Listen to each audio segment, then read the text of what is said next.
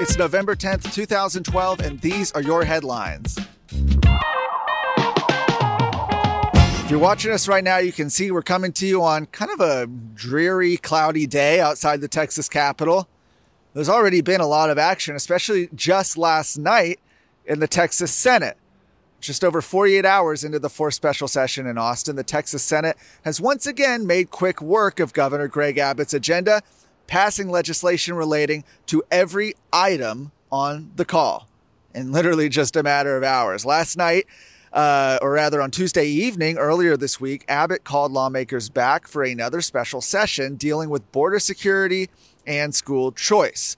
Now, while the House has begun committee hearings on those items, and they've passed some of those items out of committee, the Senate has already passed them completely. They've sent them to the House.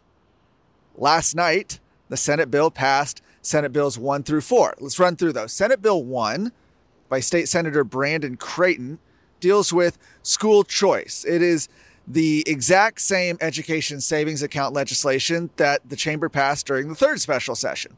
Students enrolled in the program would receive an $8,000 education grant, education savings account, which they could use to pay for tuition in a private school in the state. Families could also use the funds to pay for materials their school requires, academic assessments, private tutoring, transportation to school, or fees for educational therapies. The bill was approved in a party line vote of 18-10. Senator Robert Nichols was not there. He's a Republican who normally has voted against these proposals. Senate Bill 2, also by Senator Creighton, includes teacher pay raises as well as additional funding for school safety. The chamber approved the proposal 27-1. Senate Bill 3 by State Senator Joan Huffman appropriates $1.5 billion to border barrier infrastructure and increases law enforcement overtime pay, including extra staffing. This is important at the Colony Ridge development in Liberty County that we've talked about a lot. It was approved in a party line vote of 18-10. Senate Bill 4 by Senator Charles Perry brought perhaps the most controversy.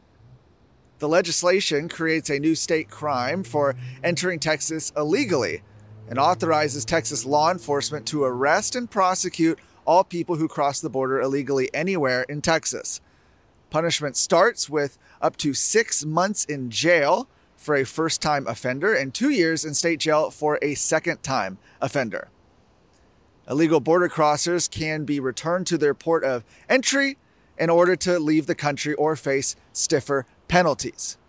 During the third special session, similar legislation was carried by Senator Brian Birdwell. His version, however, would have illegal aliens returned to federal authorities at ports of entry after conviction by a judge.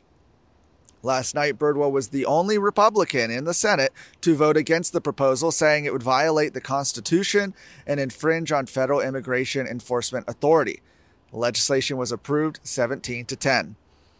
Now, Lieutenant Governor Dan Patrick commended the Senate on passing all of Abbott's special session agenda.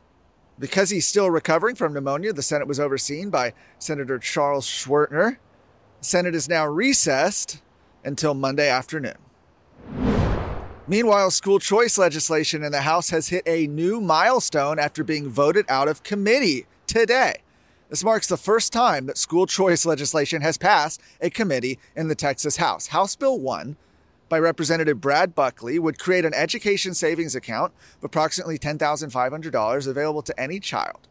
Unused funds do not roll over from year to year. A child who is homeschooled will qualify for $1,000. The program will be limited by funds allocated by the legislature every 2 years. And ESAs will be awarded based on family income levels. Students who accept the ESA will be required to take a state assessment test or a national norm reference test. Those who do not perform satisfactorily on the assessment 2 years in a row will be disqualified from the program.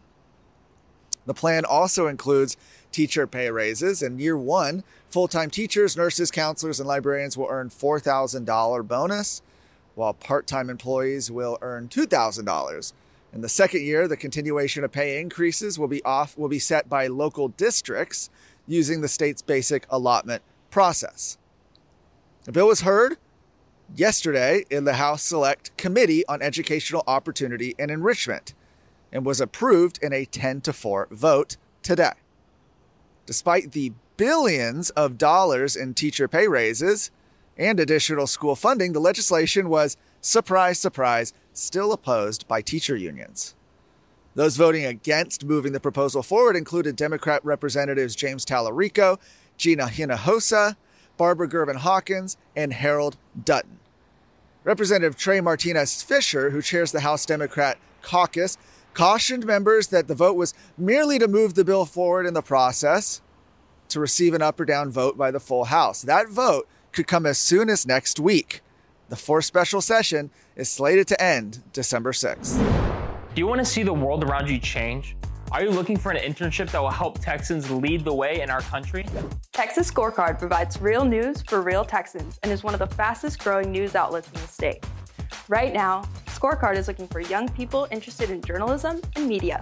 We call it the fellowship. Not exactly that kind of fellowship, but you will find yourself around like-minded world changers dedicated to telling stories that matter to Texans. We're looking for young people ages 18 to 25 to join our paid fellowship. All fellows will receive a monthly stipend of $2,000 to cover their expenses. Fellows will have the opportunity to specialize in one of three tracks: writing, research, and administration. Go to texasscorecard.com/fellowship to apply today.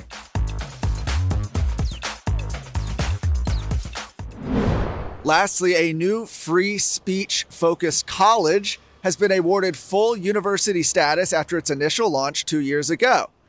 That's the University of Austin, which was founded by former New York Times writer Barry Weiss. It's a new university with a mission guaranteeing intellectual freedom and protecting against discrimination and indoctrination. The new school also says it will serve as a model for other institutions of higher education. In September, we reported on free speech rankings among colleges nationwide. The rankings showed that Texas A&M University was among the top free speech friendly universities in the country, while the University of Texas at Austin was ranked among the lowest. The University of North Texas scored higher than UT, but still ranked below the national average. You can find more stories from today at texasscorecard.com.